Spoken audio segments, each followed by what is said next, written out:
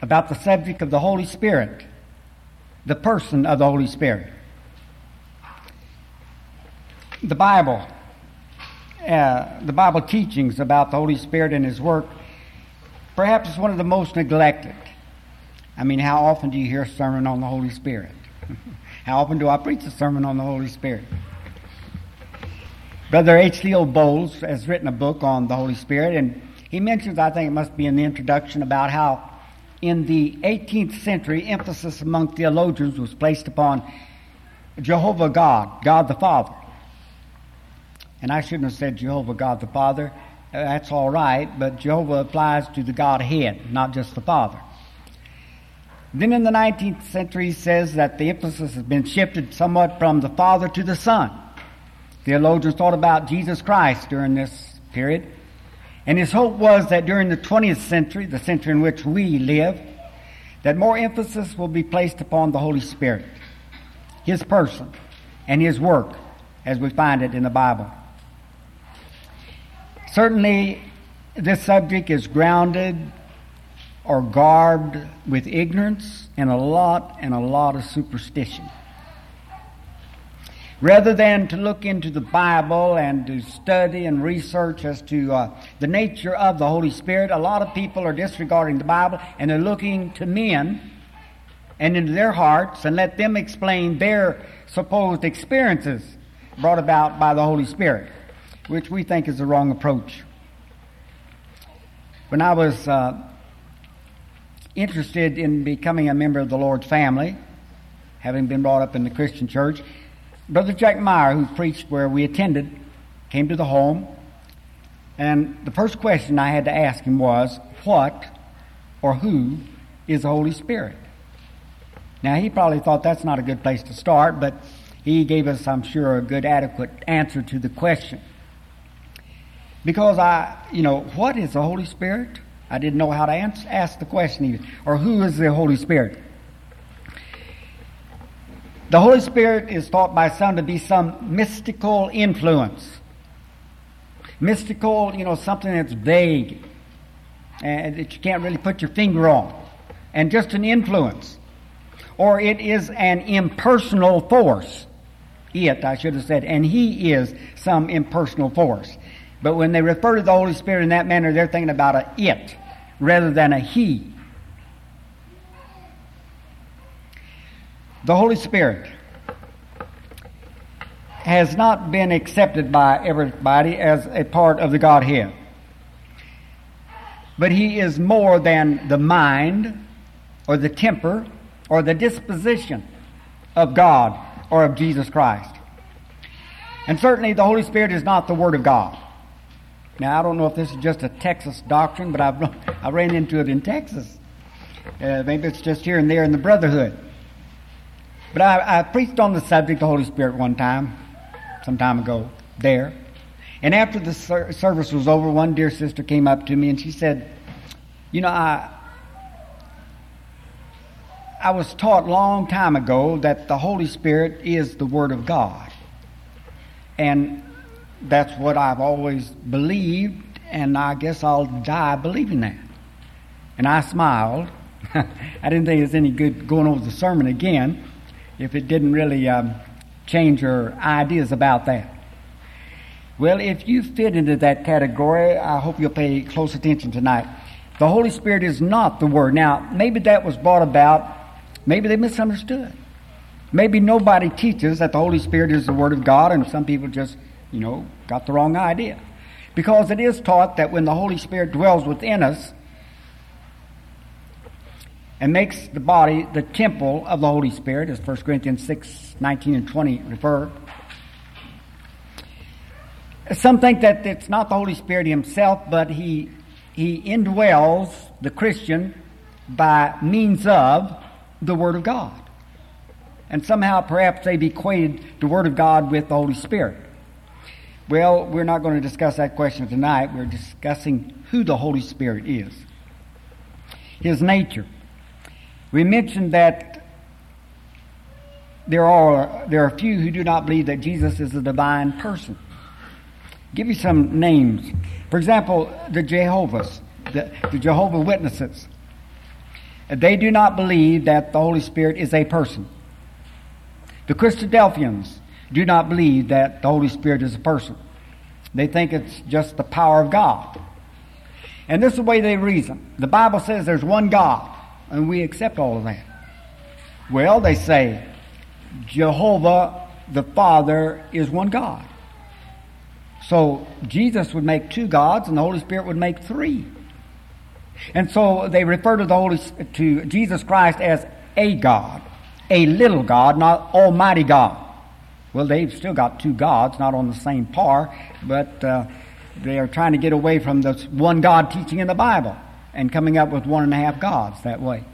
And then, of course, they don't believe that the Holy Spirit is deity, as I said, some impersonal force. And the Christadelphians reason in the same way. Now, the Mormons, they believe in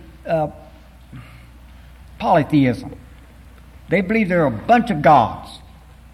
Well, there's God the Father, God the Son, God the Holy Spirit. And since Jehovah was Adam, this is Mormonism, that someday all Mormons are going to be a God. And so they don't believe in the Trinity. They believe in whatever you'd call everybody being a God, polytheism. The Christian Scientists, they say something about a Holy Spirit, but they don't believe in anything that's personal. It's just principle. So these are some of the folks who do not believe in the Trinity. The Bible is our only source of information. The Bible is our only authority for all that we may know about the Holy Spirit. Let's begin this way and say that the Holy Spirit is a divine person. He's a person. We're going to emphasize his divinity a little bit later on, but a person. When we turn to Acts chapter 5 and verse 3 and 4, notice the way God and the Holy Spirit are used interchangeably by the Apostle Peter. This was the story about Ananias and Sapphira.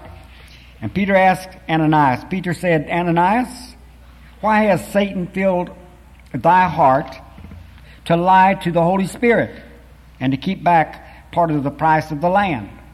You remember, they sold it for a certain price. They only brought part of it. They kept the back part of it, but they left the impression by deception that they were giving all that they'd received for the sale of that land. And so Peter asked him, why has the Holy Spirit filled thy heart to lie to the Holy Spirit? Verse 4, while it remained, did it not remain thine own? That is, while you had the money, it was yours. You could do what you wanted with it. And after it was sold, was it not in thy power?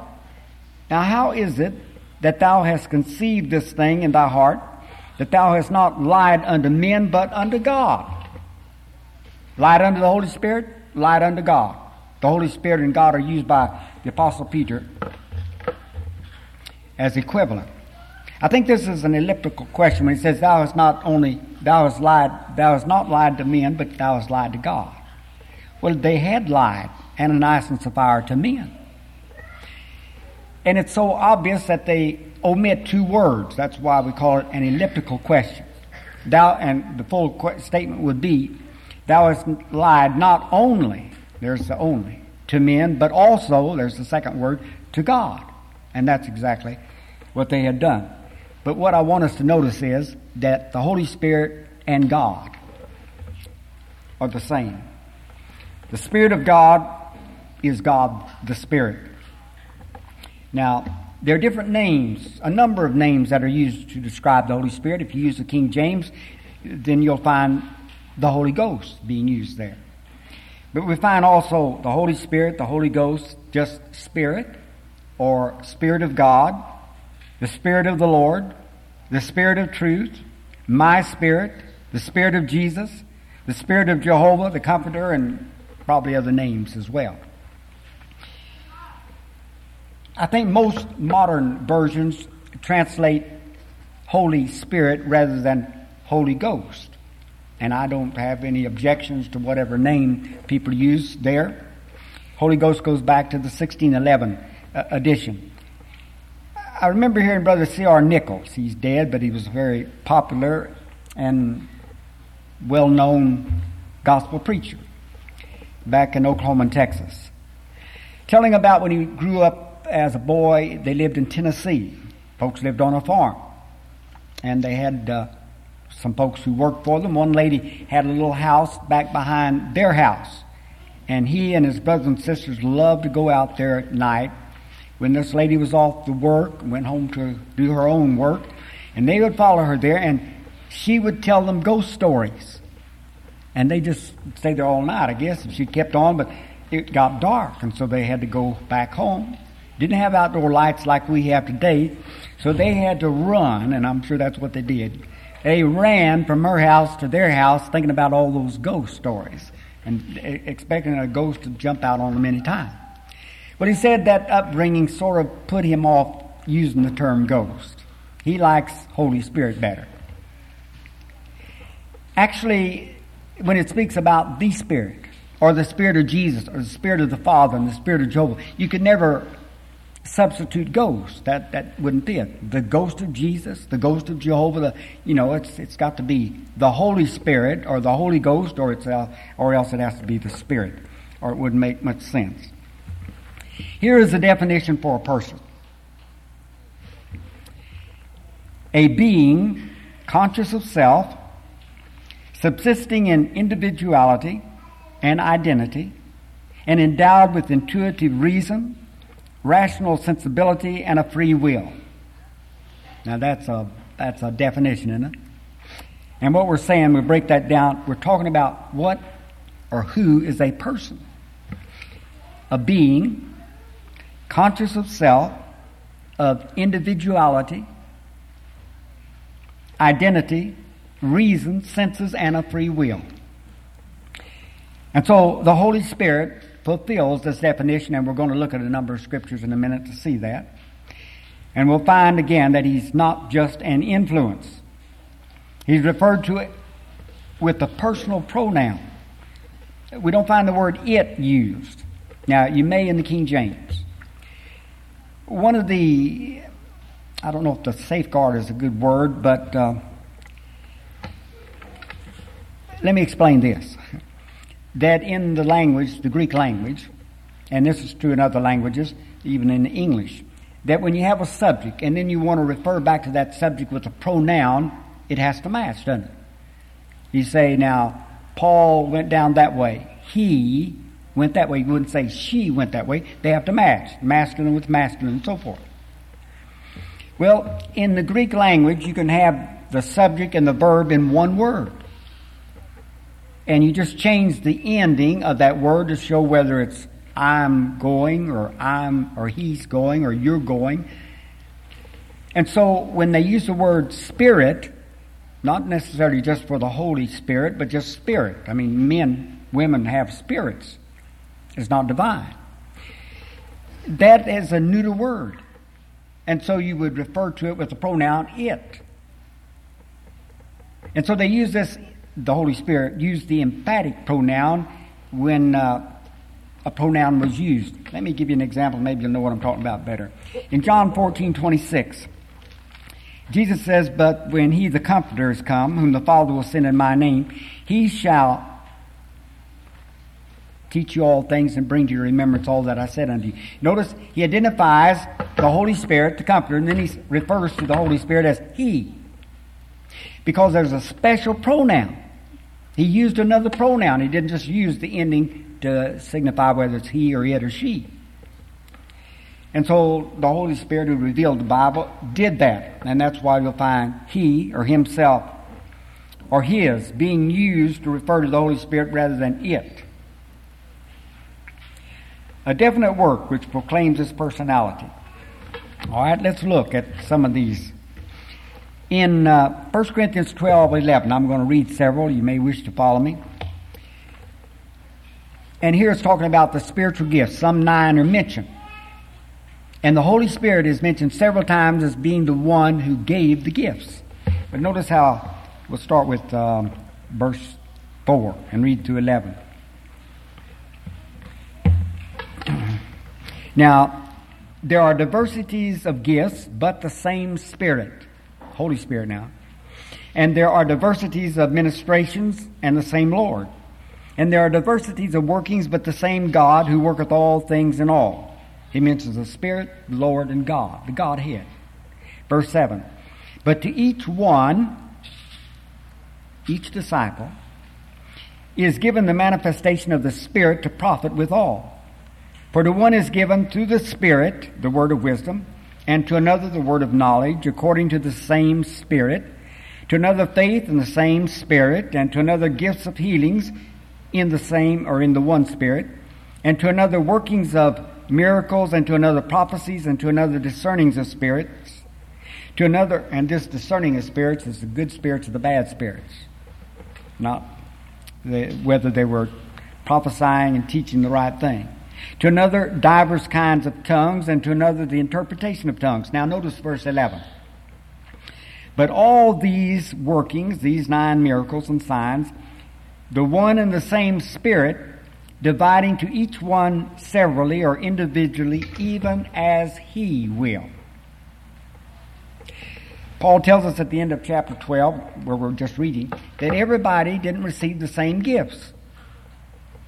Well, who decided what brother was going to receive the sign of miracles, another the sign of governments, another the sign of prophecy, and so forth?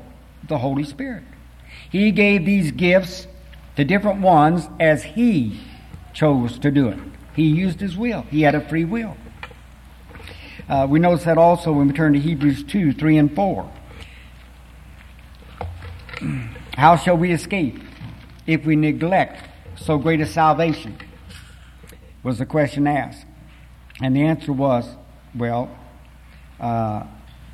which having at the first been spoken through the Lord, was confirmed unto us by them that heard. Notice verse 4. God also bearing witness with them, both by signs and wonders and by manifold powers, and by gifts of the Holy Spirit according to His own will. So here we have the same thought, that the Holy Spirit's using His will. Well, let's look at Ephesians 4 and 30 and following, where it says, to grieve not the Holy Spirit of God, in whom ye were redeemed, or in whom you were sealed unto the day of redemption. Now, the exhortation is, don't grieve the Holy Spirit. Now, how could we grieve an impersonal thing? I mean, I could pound on this table, this pulpit. I wouldn't grieve. I mean, there's no soul there. I remember a man whose car just went dead. Just stopped on him. He was going somewhere, and it was just dead. He got out and he started kicking that car like it had a soul, like it had done something purposely against him. Well, the Holy Spirit has a soul. I mean, He is a spirit. He is a soul, I guess you could say. And so He can be grieved. He's not impersonal, He is personal. A lesson might be how we could grieve the Holy Spirit. Perhaps being in this way.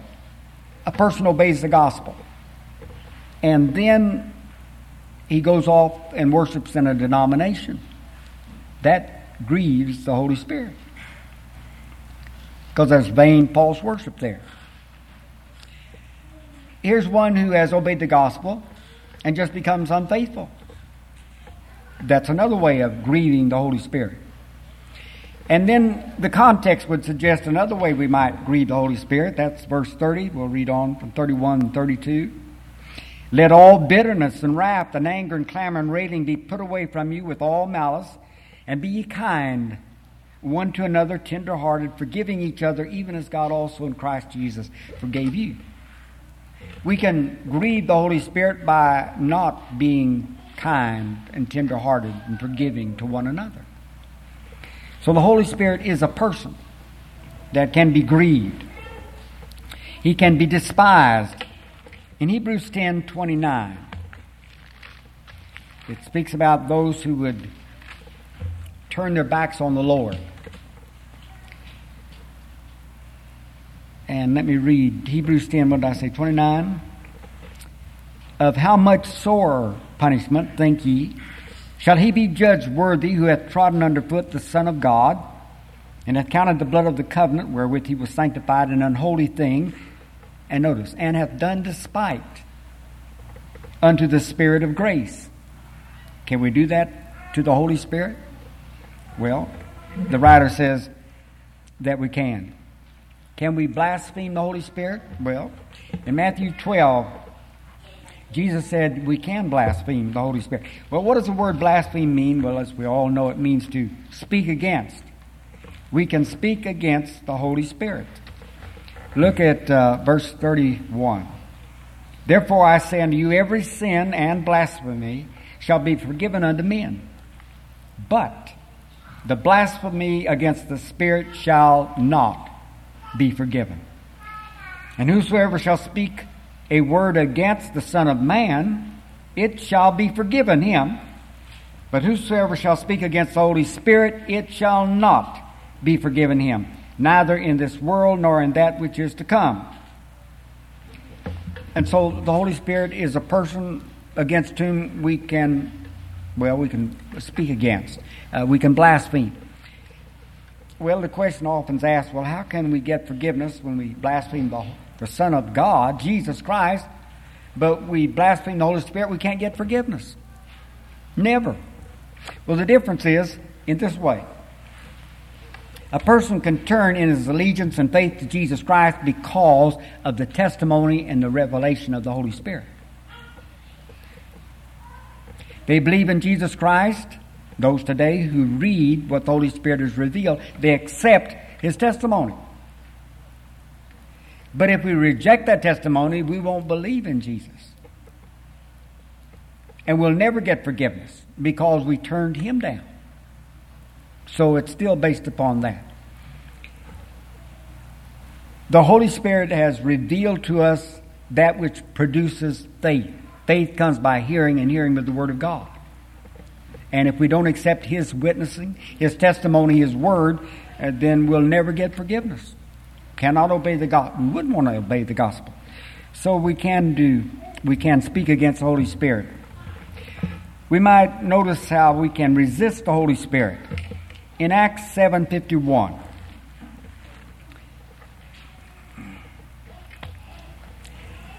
this is well, let me just read 51, then I'll background it. Stephen says, ye stiff-necked and uncircumcised in heart and ears, ye do always resist the Holy Spirit, as your fathers did, so do ye. Which of the prophets did not your fathers persecute? And they killed them, that showed before of the coming of the righteous one, of whom ye have now become betrayers and murderers. Ye who received the law as it was ordained by angels and kept it not. He said, you've resisted the Holy Spirit. When we back up to the 6th chapter, Stephen is in a synagogue. This is in Jerusalem. And it's called the Synagogue of the Libertines. These were Jews who had been enslaved. They had received their freedom, and now they sort of congregated together in this particular synagogue. You know, they had a similar background, and so they like to be together. But it's also a synagogue that's referred to as that of the Cyrenians, the Alexandrians, those who came from the northern part of Africa, as well as from Cilicia and Asia. Now, Paul was from Cilicia, Tarsus of Cilicia.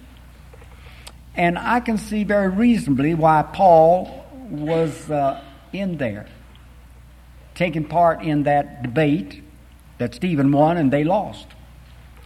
You remember they had to bribe some witnesses who brought false testimony against Stephen. And they gave him a chance to preach, and all of chapter 7 is that sermon, most all of it. And then we read where he speaks up to them, that you've always resisted the Holy Spirit. And so what did they do? Verse 54 says that when they heard these things that Stephen had been preaching, and his charge against them being stiff-necked and uncircumcised in heart, they were cut to the heart, and they gnashed on him with their teeth. But he, being full of the Holy Spirit, looked up steadfastly into heaven and saw the glory of God and Jesus standing on the right hand of God, and said, Behold, I see the heavens open, and so forth. And then notice verse 58, and they cast him out of the city and stoned him, and the witnesses laid down their garments at the feet of a young man named Saul. I think Saul was in that synagogue, being from Cilicia, and he's taken a lead. When they didn't agree with what Stephen had to say, he's the one who's sort of overseeing it, supervising it. And those who picked up the stones to throw at him laid their coats at his feet. But the point we're trying to make in this lesson is that they had always resisted the Holy Spirit. Well, how can you resist an impersonal thing? The Holy Spirit is and was a person. And as we've already mentioned, he was lied to. Well, another thing that refers to the Holy Spirit as a person. In 1 Timothy 4:1 it says that the Spirit saith expressly that in later times some shall depart from the faith, giving heed to seducing spirits and the doctrines of demons and so forth. Paul said the Spirit speaks. The Spirit says. And he was prophesying what was going to happen later on. But the Holy Spirit presented the lesson, or the message, or the prophecy.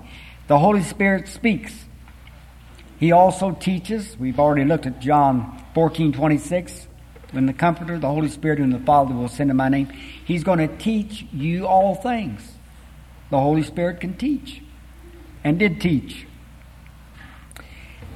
Let me give you an example of it, speaking and teaching at the same time. Back in Acts 8, I say back, remember Philip was preaching in Samaria, and an angel appeared to Philip and said, now I want you to go down toward Gaza. So he goes. And he comes up near a chariot in which the Ethiopian eunuch was riding. And then the Holy Spirit, not the angel, but the Holy Spirit, appears unto Philip, and he says, join thyself unto the chariot. So here's the Holy Spirit speaking directly to Philip and telling him what he should do. Also in Matthew 10:20, Jesus is preparing his 12 for the Great Commission. The first part, just the verses preceding, he tells them what to do in the limited commission. But then for the Great Commission, we'll start at verse 17. But beware of men, for they will deliver you up to councils, and in their synagogues they will scourge you, yea, and before governors and kings shall ye be brought for my sake, for a testimony to them and to the Gentiles. But when they deliver you up, be not anxious how or what ye shall speak, for it shall be given you in that hour what ye shall speak. Now notice verse 20. For it is not ye that speak, but the Spirit of your Father that speaketh in you. So here's just another example of the Holy Spirit speaking and teaching and guiding into all the truth. One other example is that the Holy Spirit led and forbid the guidance that they were looking for. And we turn to Acts 16. Paul, Silas, Timothy were on their way from Galatia, Cilicia, and Phrygia with the gospel. Well, let's start at verse 6. And they went through the region of Phrygia and Galatia, having been forbidden of the Holy Spirit to speak the word in Asia. Now, Ephesus was a big city. It's the capital of Asia. We don't mean Asia we think of today, but Asia Minor, just that part of Turkey today.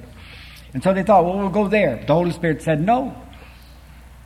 A person speaking said no.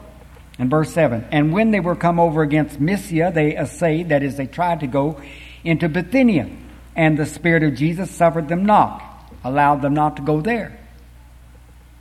And passing by Mysia, they came down to Troas, and then a vision appeared to Paul, a man from Macedonia, said, come over and help us. So here's an example for the apostles in the first century of leading them a certain way and guiding them not to go other ways.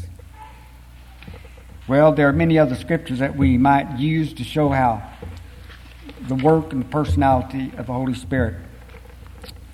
But briefly, let me mention that here are some scriptures that talk about the divine traits. Hebrews 9:14 tells us that the Holy Spirit is eternal, referring to the eternal Spirit. How much more shall the blood of Christ, who through the eternal Spirit offered himself without blemish unto God, cleanse your conscience from dead works to serve the living God? Deity is from everlasting to everlasting. No beginning, no end. And the Holy Spirit is from everlasting unto everlasting. When we turn to 1 Corinthians 2, we find a number of things about the Holy Spirit. He searches.